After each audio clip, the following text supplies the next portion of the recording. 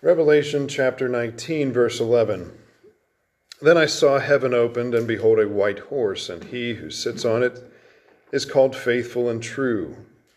And in righteousness he judges and makes or wages war. His eyes are a flame of fire, and on his head are many diadems, having a name written on him which no one knows except himself.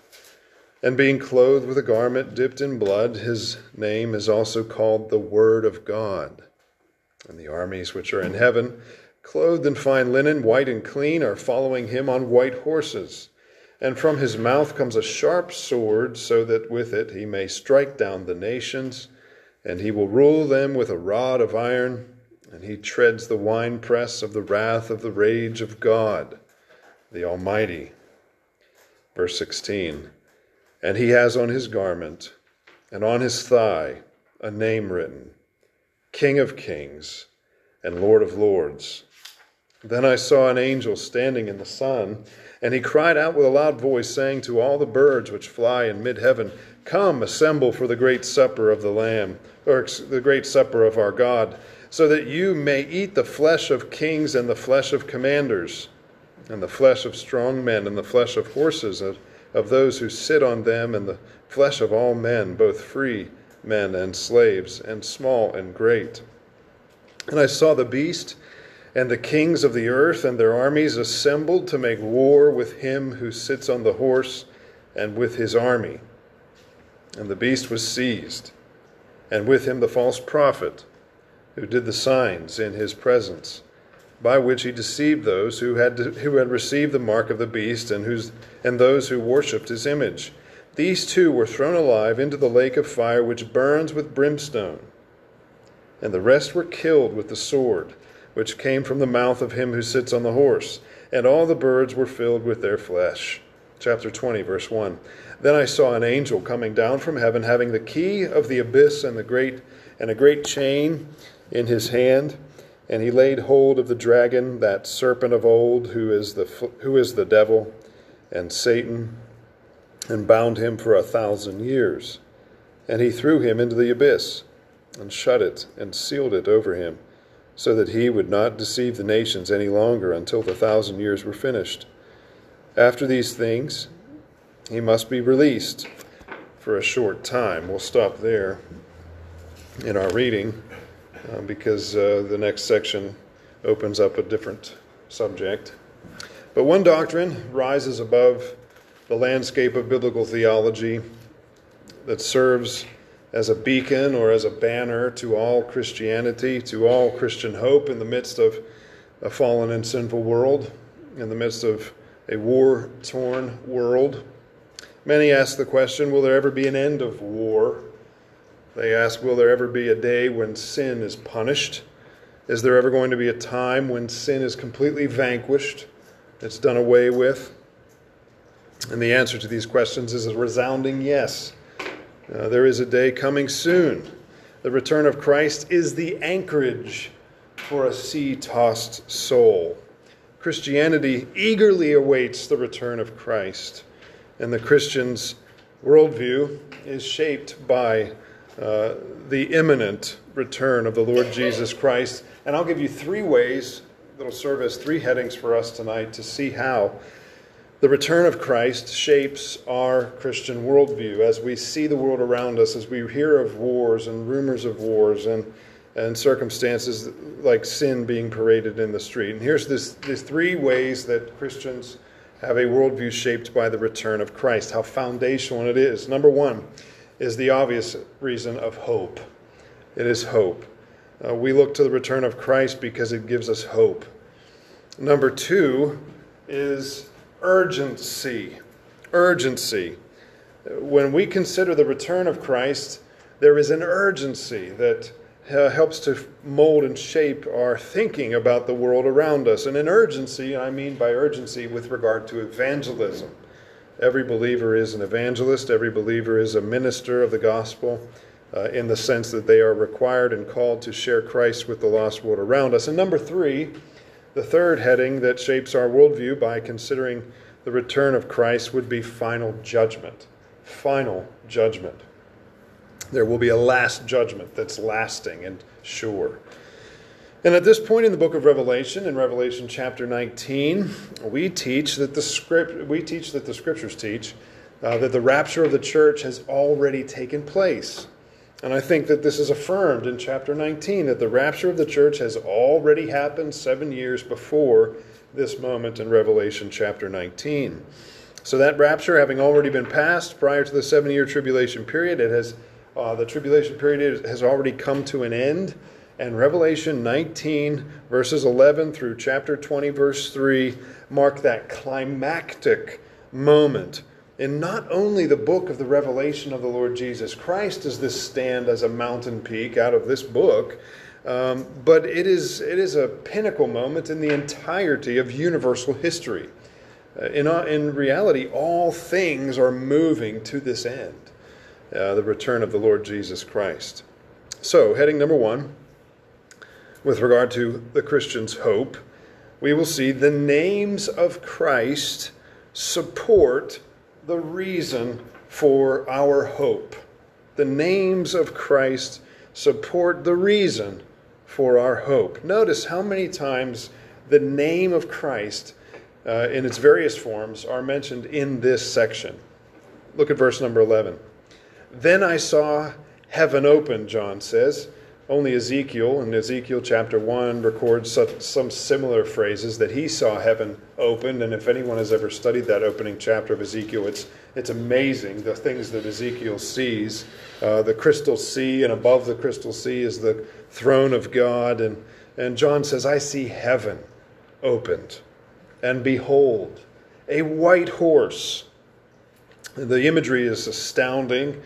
The imagery is staggering.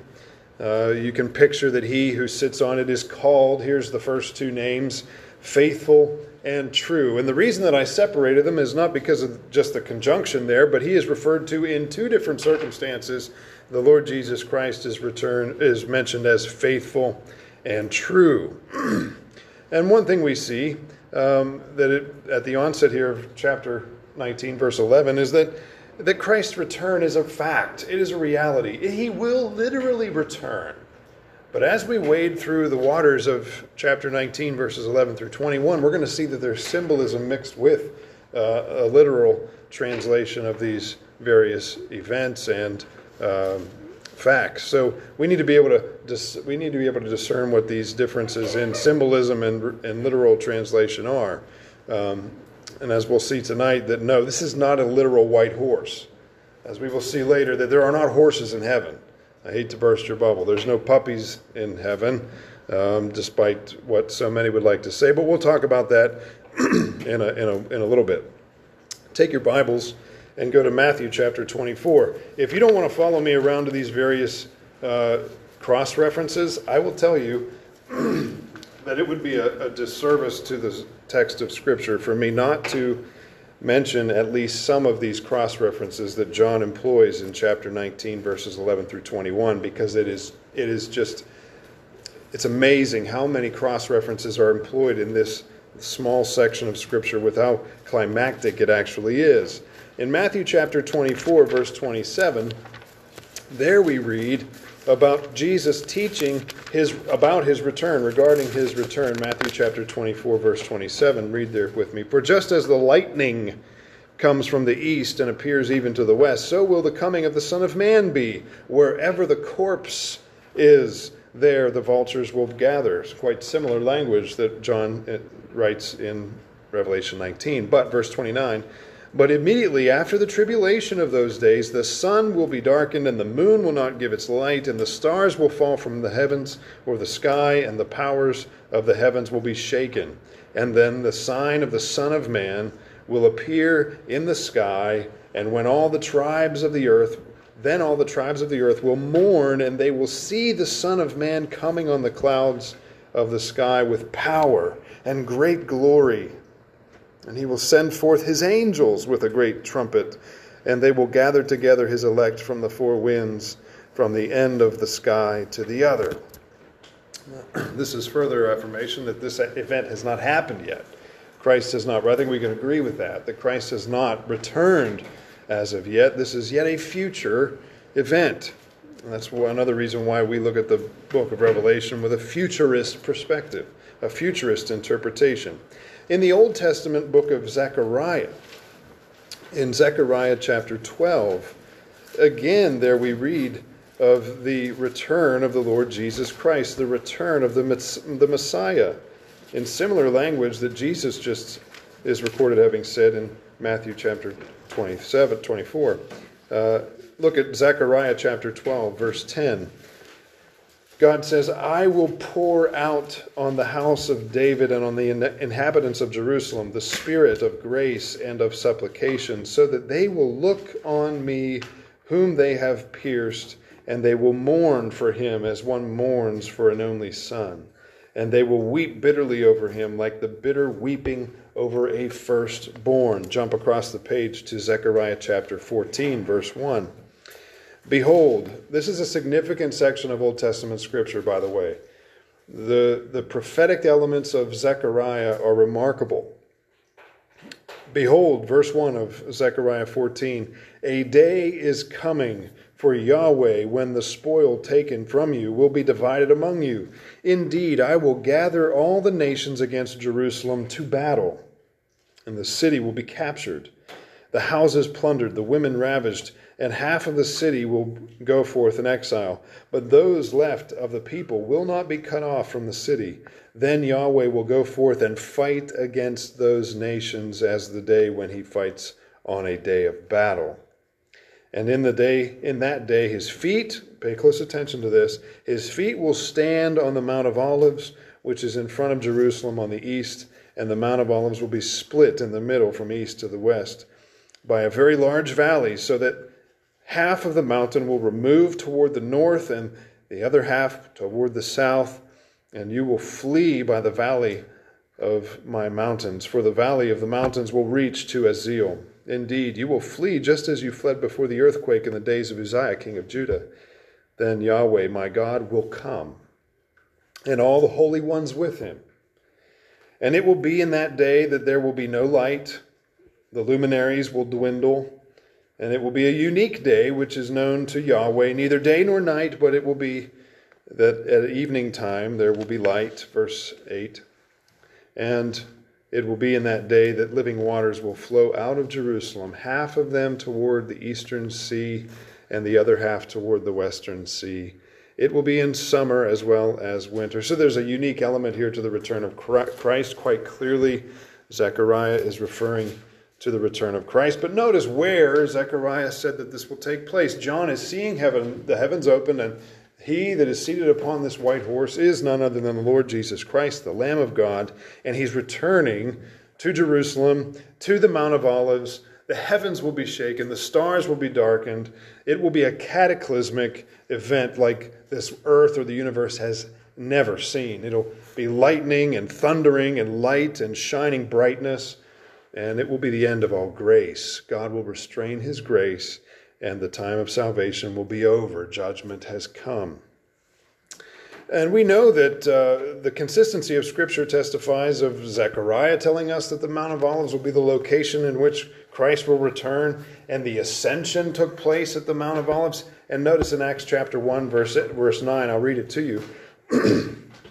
And after he had said these things at the ascension of Christ, he was lifted up while they were looking on, and a cloud received him out of their sight, in Acts chapter 1, verse 10. And as they were gazing intently into the sky while he was going, behold, two men, or two angels, in white clothing stood beside them. Verse 11, they also said, Men of Galilee, why do you stand looking toward heaven? This Jesus who has been taken up from you into heaven will come in just the same way as you have watched him go into heaven. So here John is standing in Acts chapter 1. He sees Christ ascend into heaven. There have been, it's a funny thing I was doing the other night. We were reading a children's story. And the way that the children's Bible ended, it ended on what was supposed to be the ascension of Christ. But it depicted Christ staying on the ground and this cloud enveloping Jesus while he was on the ground, and then he kind of disappeared in this mystical sense. And as I read that, I was thinking, what in the world did I just read? So you got to be a little bit discerning about even children's stories that to try to depict truth and dumbing it down like dramatization of the gospel. You got to be very careful. Drama teams can be very dangerous. People having degrees in drama for going into churches and sharing dramatic presentations of the gospel. The preaching of the gospel is what God has ordained as a means of saving men and bringing the truth to the lost. I'm going back to Revelation chapter 19, to the names of Christ. We noticed that he is faithful and true, this one who John sees. John sees the one who is faithful. How do we have hope? Is it because, we are so faithful? Is it that somebody has to, whenever we hit adversities and in our circumstances and trials in this life, we all of a sudden, we have to trust in what we have done, some prayer that we prayed? Or do we look to the one who is faithful? You see, this first heading is that we have hope because Christ is faithful, not because somehow we are faithful. We have faith in Christ because he is the one who is faithful and he is true. I think of 1 Corinthians 10:13 that says, no temptation has taken you but such as is common to man, but he is faithful to provide a way of escape so that you are able to bear it. Or he's the one that is sustaining his people. God is faithful and he is true. Notice these words are capitalized. These are names of Christ. He is true in the sense of John 14:6, that Jesus says, I am the way, the truth, and the life. No man comes to the Father but by me. And then again in John chapter 1, we see that he is full of grace and truth. We rejoice and have hope because Jesus is true. He doesn't lie. If he told us that it was going to happen in the Old Testament, we can't detach from the Old Testament. We trust that he is true and what he says is going to happen is going to happen. In John 14, verse 1, let's look there. John 14, verse 1, Jesus tells his disciples. By the way, John 14, verse 1 is one of the rapture passages. One of the two New Testament rapture passages refer to the rapture. Jesus says in John 14, verse 1, do not let your heart be troubled. Believe in God. You believe in God. Believe also in me. In my Father's house are many dwelling places. If it were not so, I would have told you. Why? Because he's true. He's truthful. For I go to prepare a place for you. And if I go to prepare a place for you, I will come again and receive you to myself, that where I am, there you may be also. And you know the way, verse 4, you know the way where I am going. And Thomas said to him, Lord, we do not know where you are going. How do we know the way? In verse 6, Jesus said to him, I am the way, the truth, and the life. No one comes to the Father but through or by me. Precious promises. You see how our hope is so set on who Christ is. And he comes in the return in this final moment as he returns. By the way, when he raptured the church, he did not return fully. He came to the heavens. We met him in the air, and so there we are ever with the Lord. But this is a full return of Christ that we're referring to here in Revelation 19. And in verse number 12, his eyes are a flame of fire, and on his head are many diadems or many crowns, Revelation chapter 19, verse 12. This is the same reference that John described in Revelation chapter 1. He saw him as the one that has his eyes filled with fire, as a penetrating, all-knowing gaze of God. He has eyes of flame of fire. It's symbolic language referring to Christ, his omniscience, and him being able to see everything. On his head are many diadems. I love this. On his head are many crowns. In a conquering sense, the Old Testament refers to those kings who would go out and conquer. They would take the crown from the conquered king and put it on their own head above their own crown, so that there would be multiple crowns upon the king's head as a sign of victory and as a sign of defeat of this kingdom. Well, in this sense, when we read what John is describing here, is that Christ is wearing every crown. He is wearing every crown of every kingdom that has ever existed. He is the one who is supreme in authority. On his head are many crowns. He has them all because he is the rightful king and ruler. And has a name written, verse 12, on him which no one knows except himself. Aren't you? There's another point of our hope. Here's the second name. It's the name that we don't know. We don't know. There are just some things that we just don't know about the Lord Jesus Christ. And that's a precious truth. We can remind ourselves that, guess what? And I'm happy with this. And I think we need to do this more often. We need to tell ourselves, Deke, you just don't have it all figured out. You need to remind yourself that you just don't know it all. We have a lot of people who think they know it all today. We have a lot of people that think that they know everything there is to know about everything. And there would be a good reminder for us to say, you know what? I can promise you that I don't know everything there is to know. And this is a reminder of that there are things about even the Lord Jesus Christ that we just don't know. Even a name that only he himself knows. Verse 13, and being clothed with a garment dipped in blood, his name is also the Word of God. Oh, I just love that. That's the Word of God. The Word personified. He is the living Word. He is the Word of God. This is not his blood. This is the blood of his enemies. This is the blood of judgment. This is the blood that marks the bloodbath about to come. This is the blood that's of judgment. You know, a while back, I think I was telling you guys about this, that I received this book from Crossway. It was a box. It was a box of 200 copies of a book called Gentle and Lowly. And it was written by a man, his last name is Ortland. And I began reading this book with a friend of mine. You know, the friend, he was here before, Eric Rasmussen. Some of you guys that have been here for a while, you know Eric. And Eric and I set out to read this book together and essentially critique it, because I wasn't going to give each one of you a copy of this book I'd never read before. I did a little bit of digging about the author, and I was kind of more or less on the fence regarding him. And so I wanted to see what this book had to say for myself. And what I began to realize was that this man was essentially amplifying the attributes of Christ's gentleness and lowliness or meekness. He was amplifying these attributes, specifically with regard to Matthew chapter 11, verses 27 through the end of that chapter. He was magnifying these attributes above and almost isolated from his wrath and judgment. So in a sense, he was separating to just summarize the book, he was separating the attributes of Christ. And about halfway through the book, I began to realize that what I was seeing here was someone who was placing Christ's gentleness and lowliness above his justice and his wrath. You have no gentleness or meekness of Christ if you have no justice or wrath of Christ. And what we find here in Revelation chapter 19, you can't isolate the two. You can't isolate the attributes of God. You can't separate them. It's not like a pizza where you get to cut it all apart and dissect the attributes of God. God is God in his entirety. You cannot isolate the attributes. And what we see here in Revelation chapter 19, and we're going to see a comparison in a moment, those precious truths regarding Christ's first advent are backed up by what's going to happen in his second advent.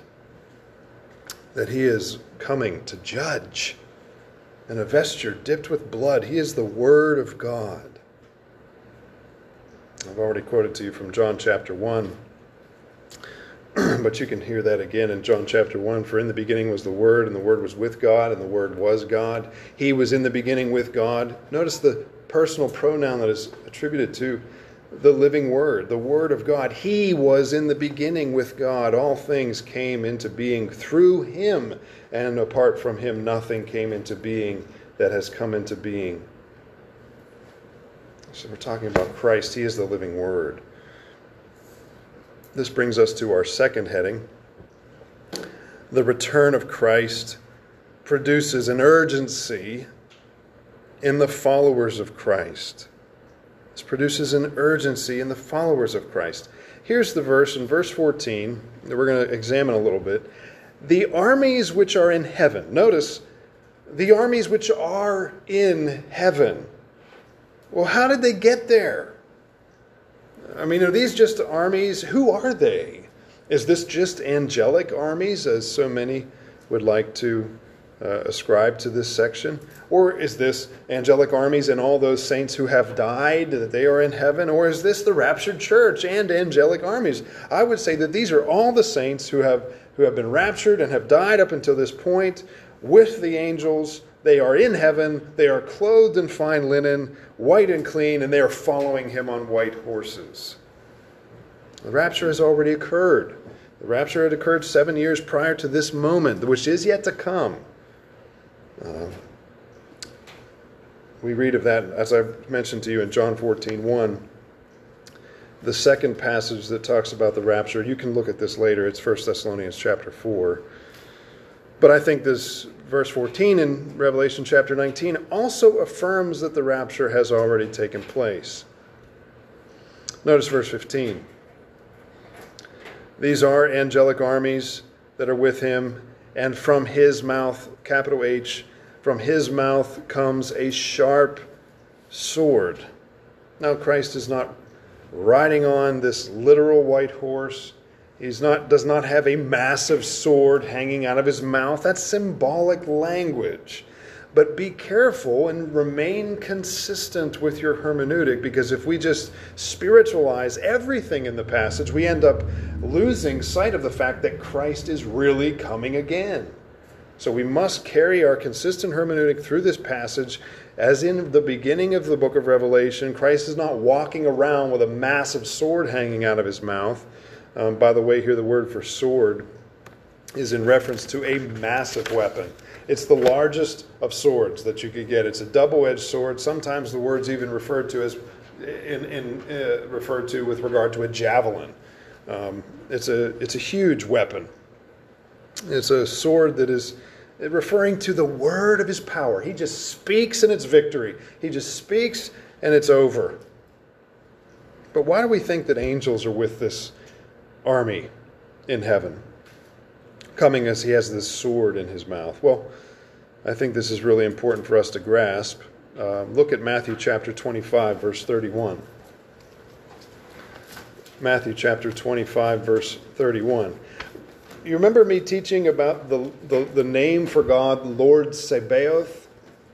Does anybody remember, as you're turning to Matthew chapter 25, does anybody remember what the name, the Lord Sabaoth, is? James actually uses the direct Lord Sabaoth. Anybody remember what that means? It means Lord of warrior hosts. He is the Lord of armies. He's Lord Sabaoth. He is the Lord of hosts, the Lord of armies.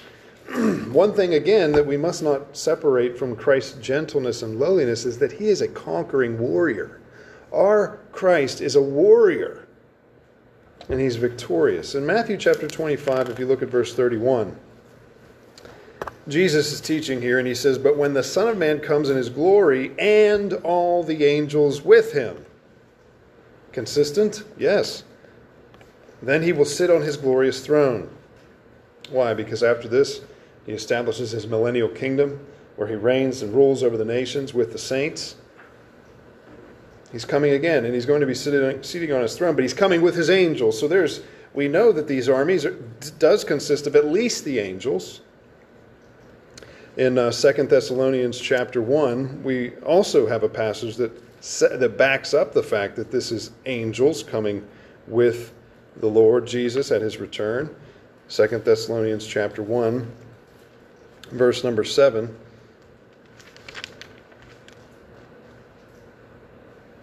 "To give rest to you who are afflicted, and to us as well at the revelation or the coming of the Lord Jesus Christ from heaven with his mighty angels in flaming fire." See, these little truths are found all throughout the New Testament.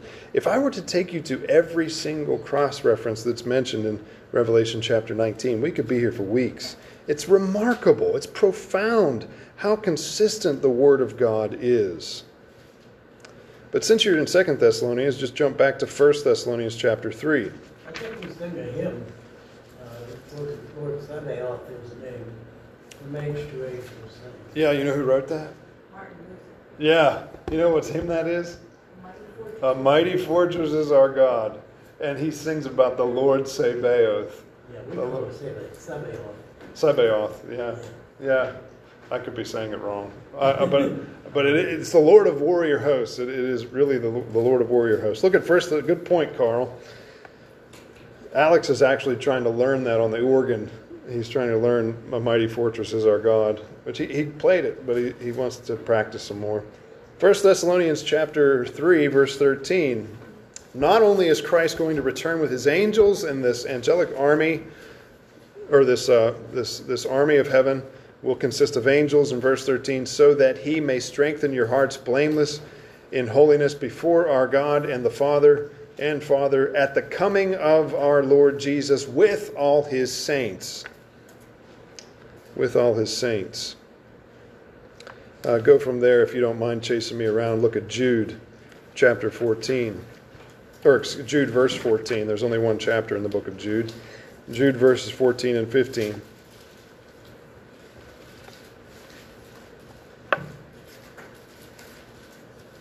And Enoch, verse 14 of Jude, in the 7th generation from Adam, also prophesied about these men, saying, Behold, the Lord came with many thousands of his holy ones to execute judgment upon all and to convict all the ungodly of all their ungodly deeds, which they have done in an ungodly way, and of all the harsh things which ungodly sinners have spoken against him.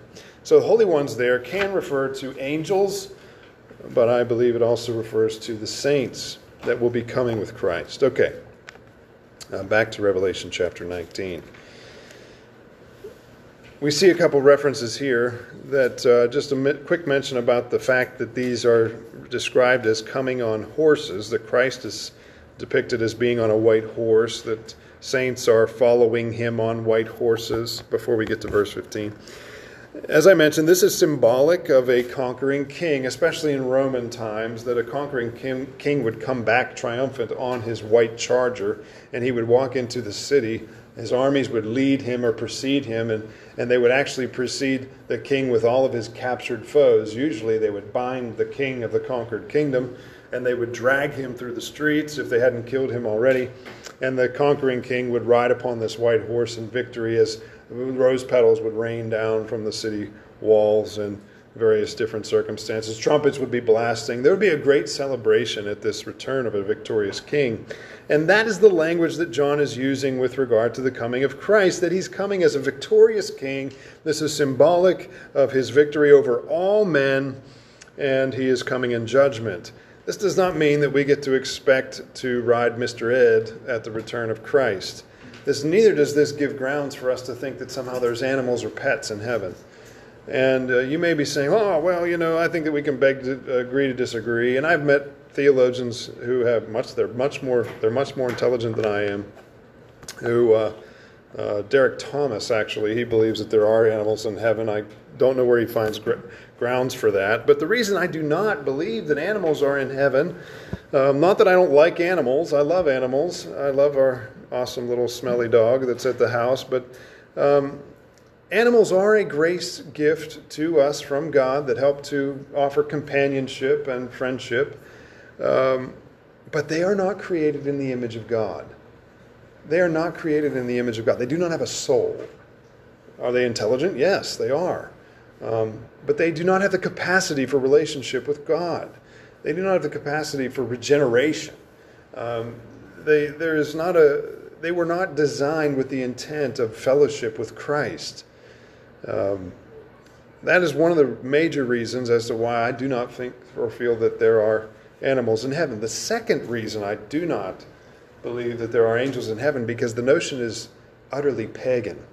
It is associated with predominantly paganism, especially with the idea of Buddhism and reincarnation and the desire, the thought that somehow we come back in this form of another animal. If you had a good life and you were part of the lower caste and you die, then you get to come back as a squirrel and you live, higher in a tree or something.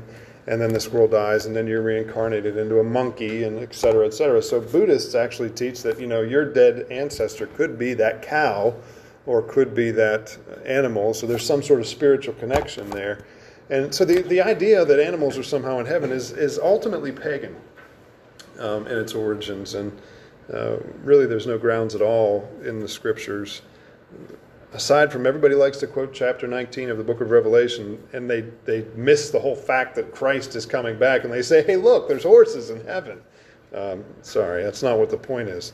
The point is to mention to us that Christ is coming as a victorious king, and he is ruler over all.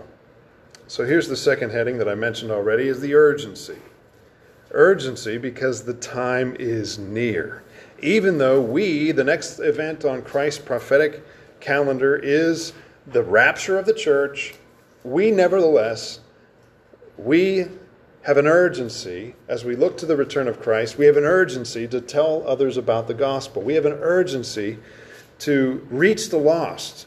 There's a sense in which, we've all said this, and we say this kind of a little bit tongue-in-cheek. We say this with a little bit of a sense of anticipation. We say, if the Lord tarries. We like to say that. We'll make plans, but Christ may return, or we may be raptured, or whatever. There's a sense in which our worldview is shaped by the urgency, the imminence of the return of Christ. And therefore we operate that way almost daily. We think about that. That influences our decision-making daily.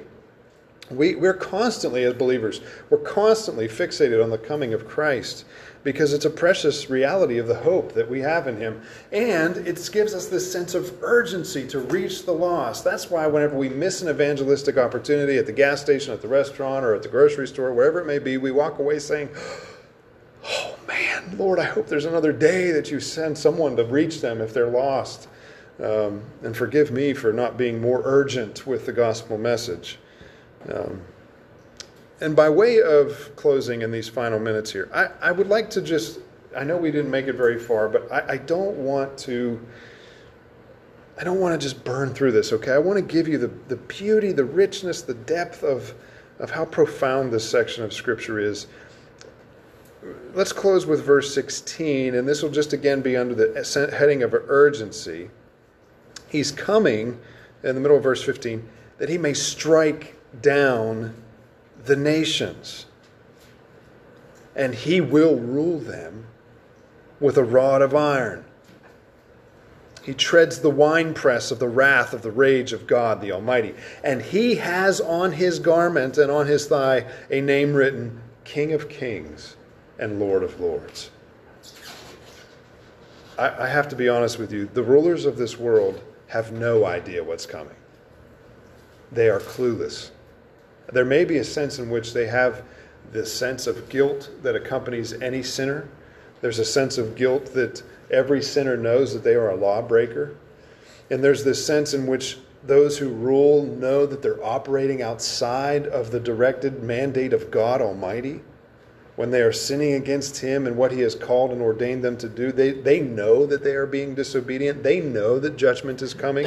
And that when we read the pressing of the wrath of the rage of God in the winepress, how many of you have ever seen those individuals who have the wine barrels in the olden times? They'd fill that with the grapes, and someone would trudge through them with their bare feet. Those grapes are popping. They're popping and bursting. This is a nice way of saying that when Christ returns, human beings are going to be popping and bursting like grapes in a wine vat. There is going to be judgment and destruction like the world has never seen. There is going to be a wrath, a pouring out of the wrath of God. It will all come unhinged. And we don't have to lift a finger. Christ speaks in a moment, and the victory is his. And it's done. And it's over. It's profound. But there's a sense in which this urgency, we see and we read, every Christian in the world, when you read King of Kings and Lord of Lords, there's this sense in which, I don't know about you, but there's this sense in which when I read that, I just get this, yeah, that is my God.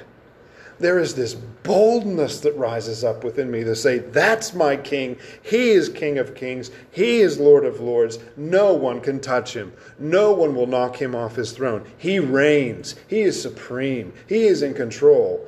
There is no king in this world that can even hold a candle to King Jesus. They may play around with their little war games. They may think that they have the power, but God is going to wipe them off the mat like the dust on a scale. He just needs to speak, and it's done. It's over. They're going to pop like grapes. And God will punish the injustice that we've seen today and in our generations and the time leading up to this. By way of closing, I want to give you 7 comparisons between the first advent of Christ and the second advent of Christ that we've learned up until this point in verses 11 through 16. These 7 comparisons that we find in the New Testament. In the first advent of Christ, he comes as an infant. In the second advent, he's coming as glorified, risen Son of God. In the first advent of Christ, he came in a manger. In the second advent of Christ, he's coming as a warrior. He's coming as a conqueror. In the first advent of Christ, we see him riding on a donkey, lowly, riding up the back of the Temple Mount. In the second advent of Christ, he is seen coming on a white charger as a victorious King of Kings. In the first advent of Christ, he is crowned with a crown of thorns. In the second advent of Christ, he has every crown upon his head. He has them all upon his head. In the first advent of Christ, his glory was veiled in the sense that it was set aside. He set aside his heavenly glory and took on human flesh and walked among us in the dusty streets of Palestine. In the second advent of Christ, his glory is unveiled. Everything about the risen Savior is going to be made known. And as in Zechariah chapter 12, verse 10, they will mourn as they look on the one whom they have pierced. Just imagine the moment when they see King Jesus coming and the whole world says, uh-oh. There's no escaping. They're going to cry out for the mountains to fall on them, and they can't escape him. He's going to look at them with his fierce, burning eyes. There's no hiding. There is no restraint. There's no more grace. There's no more mercy. It is over. It is judgment. In the first advent of Christ, he came to bear wrath.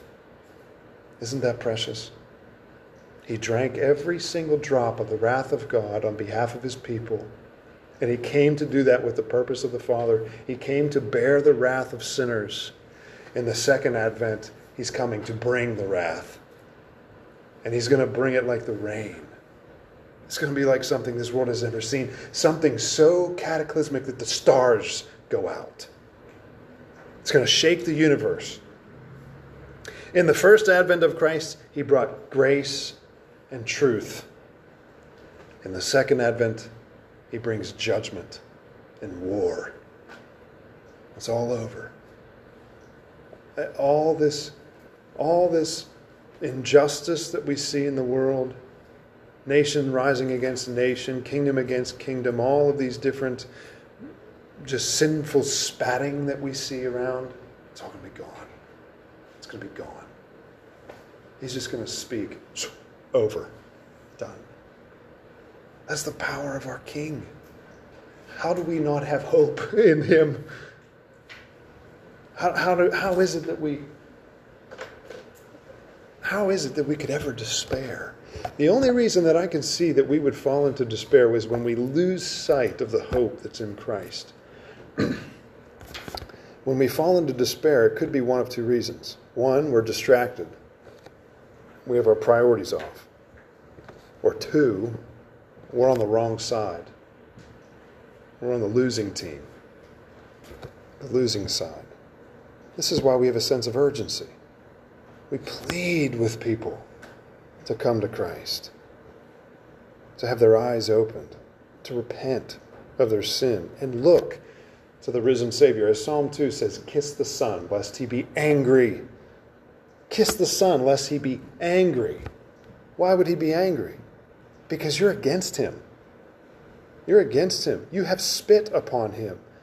You have mocked him, hit him with reeds, laughed at him and laughed at his people. You've killed his preachers. You've killed his sheep.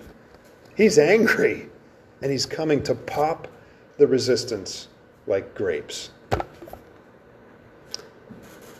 So, I don't know about you, but when I read King of Kings and Lord of Lords, it gets me excited. It gets me happy. And I rejoice in the Lord. Hallelujah chorus. You think of the Hallelujah chorus.